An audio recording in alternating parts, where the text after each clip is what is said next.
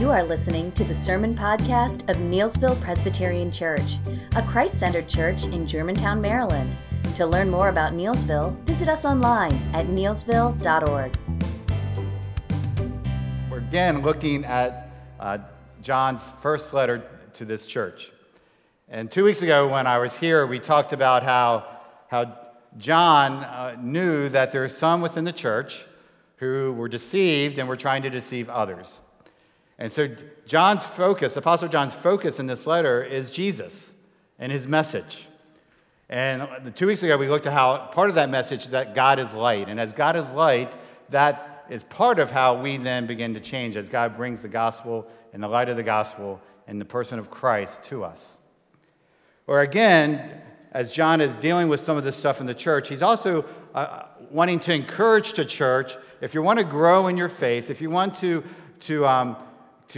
grow in your love for God, then you need to remember Jesus and his works. And in these two short passages, it's full with important, radical changing truths that we need to understand. And it's about Jesus, and how he changes us. So let's turn with me, and let's look at 1 John chapter 2, verses 1 and 2. And so I'm not sure what version I'm reading from the ESV, English Standard Version, and I think that's up there, so good. So here we go. My little children, I am writing these things to you so that you may not sin. But if anyone does sin, we have an advocate with the Father, Jesus Christ, the righteous. He is the propitiation for our sins, and not for our sins only, but also for the sins of the whole world. Let's pray. Father, again, we thank you that we can meet here this morning and we can look at your word. Because we know that your word is life-changing, that your Spirit, Holy Spirit, delights to use your word to make us more and more into the image of Christ, to help us to be more faithful in following you, Jesus. And so, Holy Spirit, do that work of grace even now as we listen and hear the word preached. And we ask this through Christ, who is glorious and wonderful and beautiful. Amen.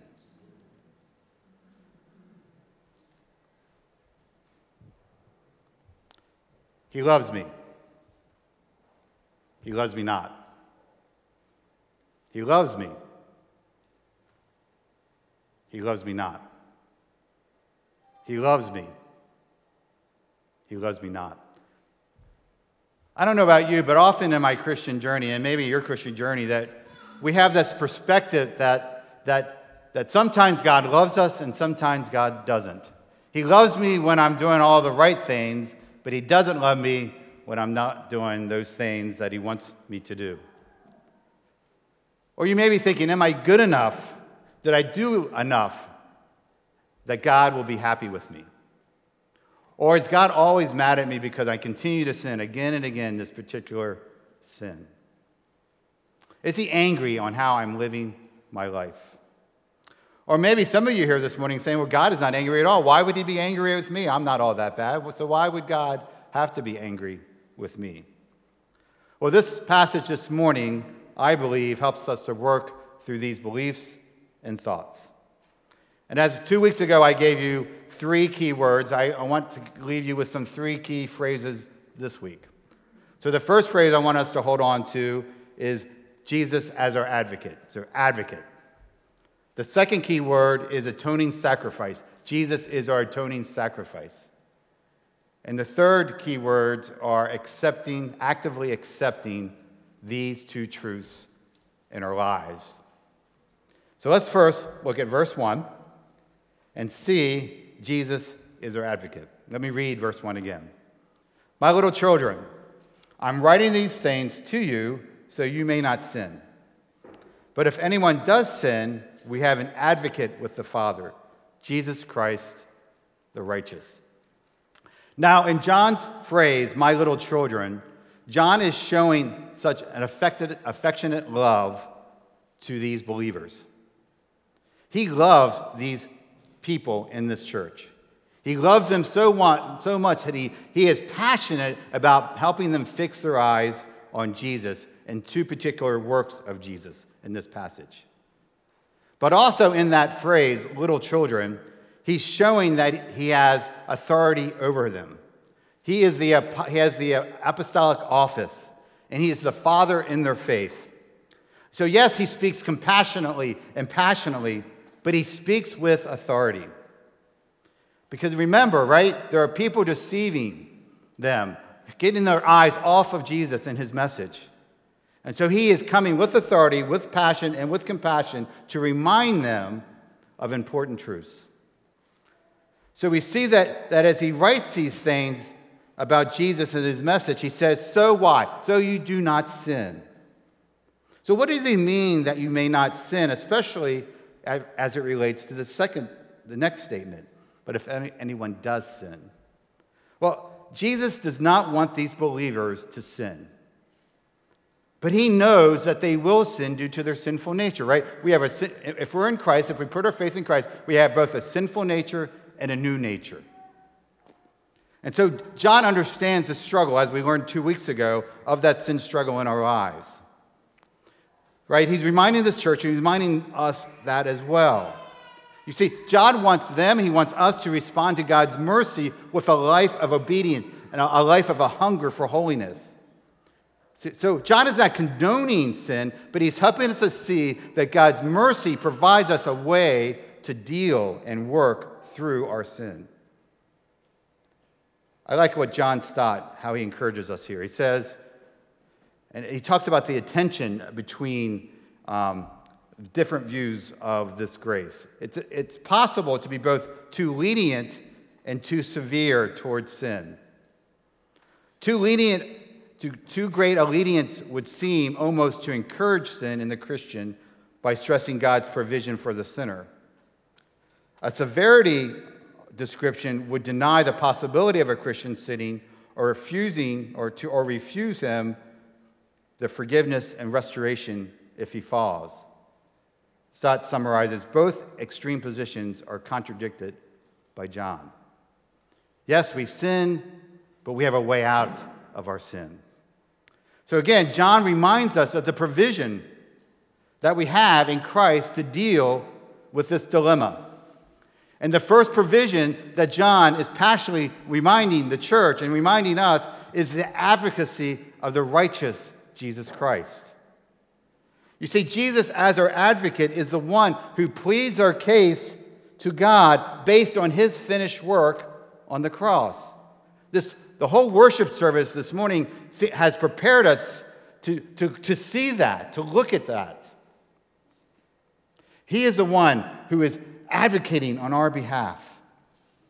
What's interesting, in the New Testament Greek, this word is also rendered as comforter, which means a calling to one's side. And certainly this is a role that Christ plays in our lives if we truly believe. But he's more than just a comforter. He's more than one that just comes along our side. He is the advocate. This describes anybody summoned to the assistance of another. It could be a friend who comes to help another friend who needs the defense. Or better yet, it's a lawyer or one who is a counsel for the defense to plead the case of a person on trial. I was a big fan of Matlock, and he was a master, right, of defending the accused. Well, think of Jesus on steroids of Matlock, right? He defends our case effectively. See, we know from other scriptures as well that the Holy Spirit pleads Christ's cause before the world. But here, listen, Christ pleads our cause against our accuser and with the Father who loves and forgives his children. You see, Jesus is actively and continually presenting us who still sin and who still struggle with sin as righteous, as acceptable before the Father. What does John say the kind of advocate we have? What does it say? We have a righteous one. He's described as a righteous advocate. And this is a composite expression indicating Jesus' human nature, his messianic office, and his righteous character. See, the righteousness here that John is is encouraging us to understand it signifies Christ's moral perfection, his moral purity, his sinlessness. Why is that important? Why is John emphasizing this? See, it's only through a righteous and perfect Savior that we can be cleansed from all unrighteousness and that we can experience total and thorough forgiveness. See, only a righteous advocate, a sinless advocate, could plead our cause before a righteous God. So this is how it works for us. When we sin, Jesus pleads our case before the Father based on his finished work on the cross that says we are forgiven. He's doing that today. As we were confessing our sins, Jesus is advocating for us before the Father. He does that when we leave this place and we enter into the world. And as we still continue with sin, Jesus is still advocating before the Father, reminding the Father, they are forgiven, they are accepted, they are loved. Jesus, advocacy. Fix your eyes on Jesus and his adversary work on your behalf. Advocate work on your behalf. But John also wants us to fix our eyes on Jesus as our atoning sacrifice. Look at verse 2. It says, he is the propitiation for our sins, and not for our sins only, but also for the sins of the whole world. Now, what in the world does propitiation mean? And sometimes I can't even say it. It is a $1 million word with huge, immense, eternal impact. You know why Jesus, why we sang this morning, he's glorious, he's wonderful, he's beautiful, why God does all these things? It's not only because of his being our advocate, but because of this work right here. So what does it mean? See, the atoning sacrifice of Jesus Christ offered by God removed God's wrath, which we rightly deserved, from us and placed it on his Son, Jesus. See, Jesus Christ's sacrifice to God took away the enmity, the hostility brought by our sin between God and his children. Listen to what one has said. This is a powerful truth. Follow along carefully as I read this.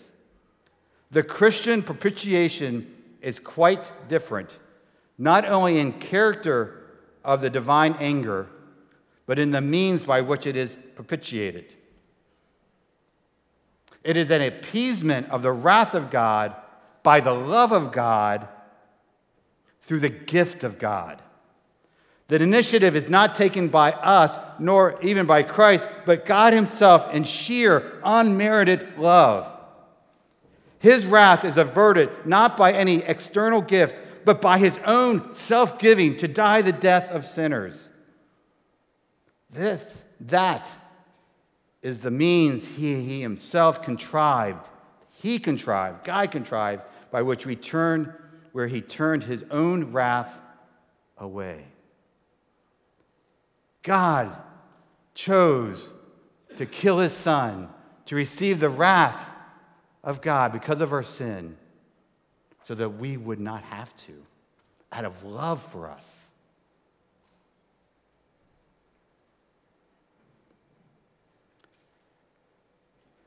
Some have also interpreted this phrase, propitiation, as expiation, expiation, which means Jesus' atoning sacrifice removes our guilt of sin, that he has cleansed and removed and covered our sins.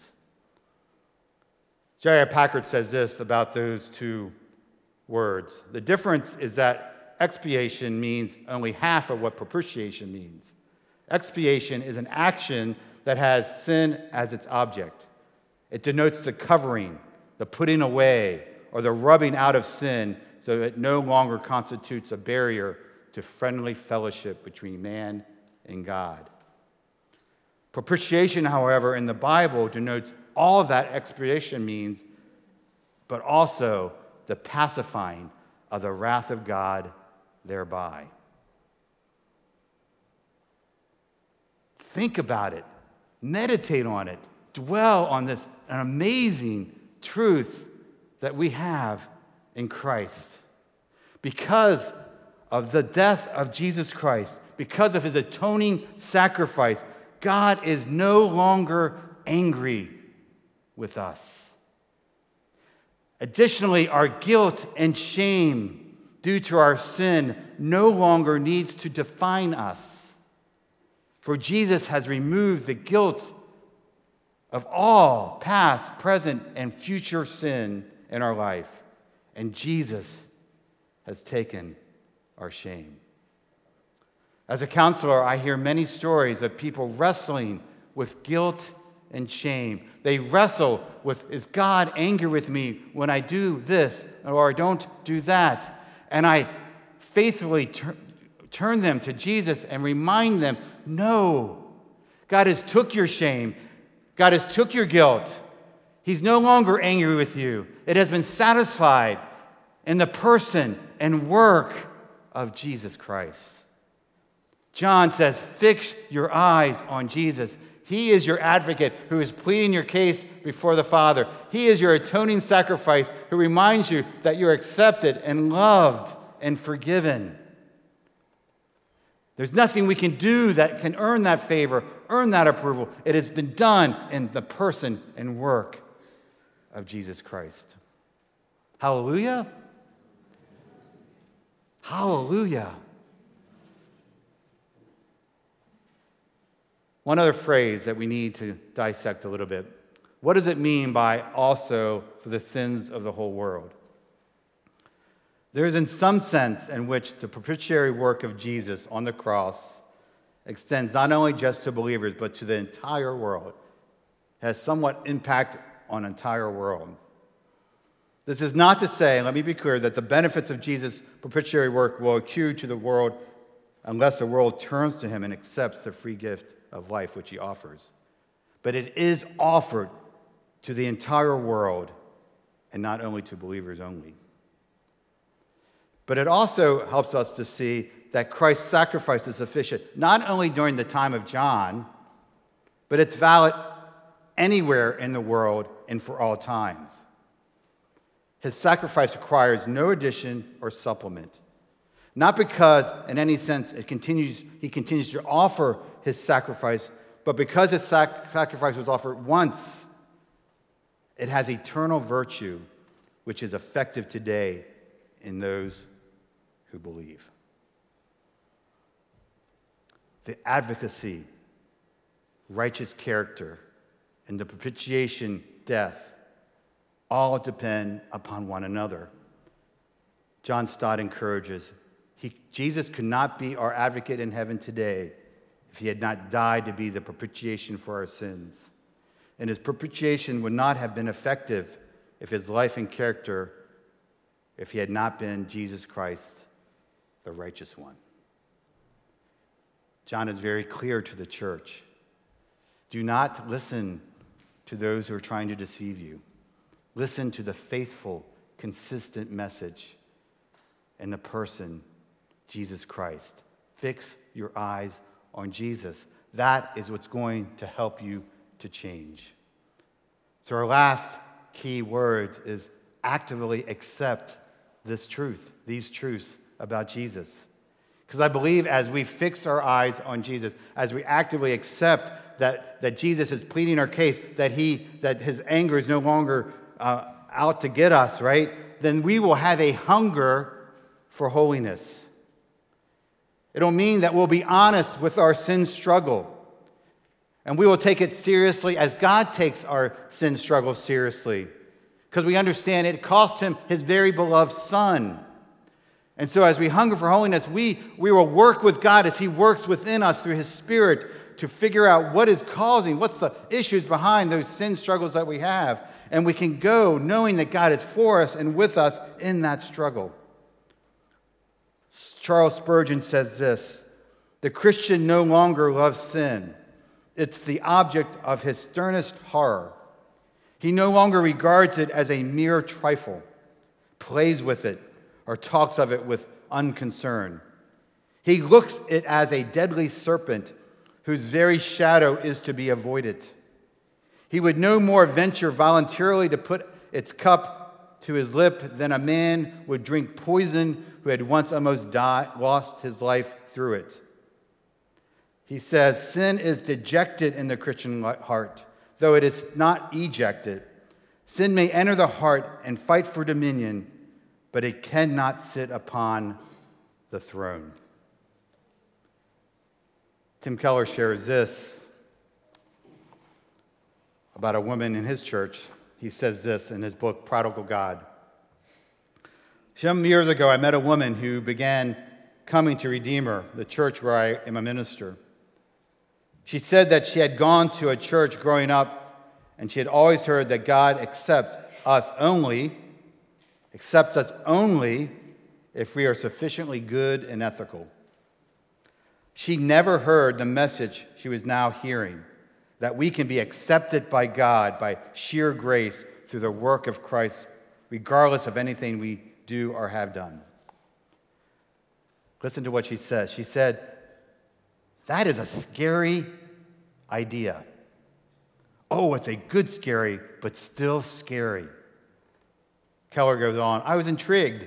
I asked her what was so scary about unmerited free grace. She replied something like this: if I was saved by my good works, then there would be a limit to what God would ask or put me through. I would be like a taxpayer with rights. I would have done my duty, and now I would deserve a certain quality of life. But if this is really true, that I'm a sinner saved by sheer grace through the work of Christ at God's infinite cost, then there's nothing he cannot ask of me." She could see immediately that the wonderful, beyond belief teaching of salvation by sheer grace had two edges to it. On the one hand, it cuts away slavish fear. God loves us freely despite our flaws and failures. Yet she also knew that if Jesus really has done this for her, she was not her own. She was bought with a price. You see, understanding the infinite cost of God through the work that Jesus has done for us, that brings us into an acceptable relationship, will reshape our lives. If we struggle with selfishness as God is working, as we understand the infinite cost of God's grace, we will work with Him to figure out ways where we can be more serving. We will stand for justice. We will sacrifice for our neighbor. We won't mind the cost of following after Jesus Christ when we compare it to the price He paid to rescue us. A hunger for holiness. But also, if we understand this great grace that God has given us in Christ, there will be humble confidence. The writer in Hebrews says, as Jesus is our great high priest, that we can draw near with confidence to receive mercy and grace to help us in our time of need. We can be confident that He will help us in our sin struggle, that He will give us the power to change, that we can truly love our wives as Christ loved the church more and more, that our children can submit unto the Lord as they submit to their parents as unto the Lord, that we can truly love those who may persecute us and hate us because of the work of Christ as we fix our eyes on Jesus. We have humble confidence because we know that He's at work in us and through us. A hunger for holiness, a humble confidence, a healthy unafraidness. What do I mean? We don't need to live in fear. Listen, we do not need to live in fear of losing God's approval or acceptance when we fall, when we blow it. Do you hear me? This is important. We all wrestle with this, if we're honest. We don't need to live in fear of losing God's approval or acceptance when we sin. The work of Jesus is secure. It's final. If you received it by faith, Jesus delights in you. God delights in you. You're accepted, you're forgiven, and you're loved. You don't have to measure up now to someone else's expectations or your own expectations. See, because of God's wrath has been satisfied by his righteous Jesus who died for our sins, God says, don't perform for me. Don't perform from others. You don't need to fear my anger or my resentment if you sin, but depend upon my grace found in Jesus. It is the grace of Jesus. It's the grace of this gospel. It's the grace of this good news that will rightly motivate us to walk in the light of God. Finding life and making God and others and you happy will not bring lasting change. Let me be clear. God's happiness is not dependent upon what we do or don't do. But let me say this as well. God delights when his children depend upon the finished work of Christ to grow in holiness and to grow in our love for him and for others. See, only as we find our life in the finished work of Christ, then and only then will the gospel free us from your fears and deepen your fellowship with God and for others. Again, listen to what Keller says in his book, Prodigal God. We habitually and instinctively look to other things besides God and his grace as our justification, as our hope, as our significance, as our security. We believe the gospel at one level, but at deeper levels we do not. Human approval, professional success, power and influence, family and clan identity, all these things serve as our heart's functional trust rather than what Christ has done. And as a result, we continue to be driven to a great degree by fear, anger, and a lack of self-control. You cannot change such things through mere self-willpower, through learning biblical principles and trying to carry them out. Listen, we can only change permanently as we take the gospel more deeply into our understanding and into the hearts. We must feed on the gospel. We must feed on Christ, as it were, digesting it, making it part of ourselves. This is how we grow. As we look to Jesus, when we see our sin, right, we don't need to fear that God doesn't love us. But because of Jesus, we can face our sin head on and by his grace. And we can grow to hate it as he hates it. And we can depend upon grace to overcome it as he holds on to us in that process. We do have hope for change. He loves me. He loves me. He loves me. He loves me. He loves me. Let's pray. Father, we know your love is based thoroughly, completely in your Son Jesus. That it took infinite cost for you to do that. You willed it. You determined it. You decided to do it. Out of your love for us, you are willing to sacrifice your Son, the Son that you had a perfect relationship. You are willing to turn your back on him.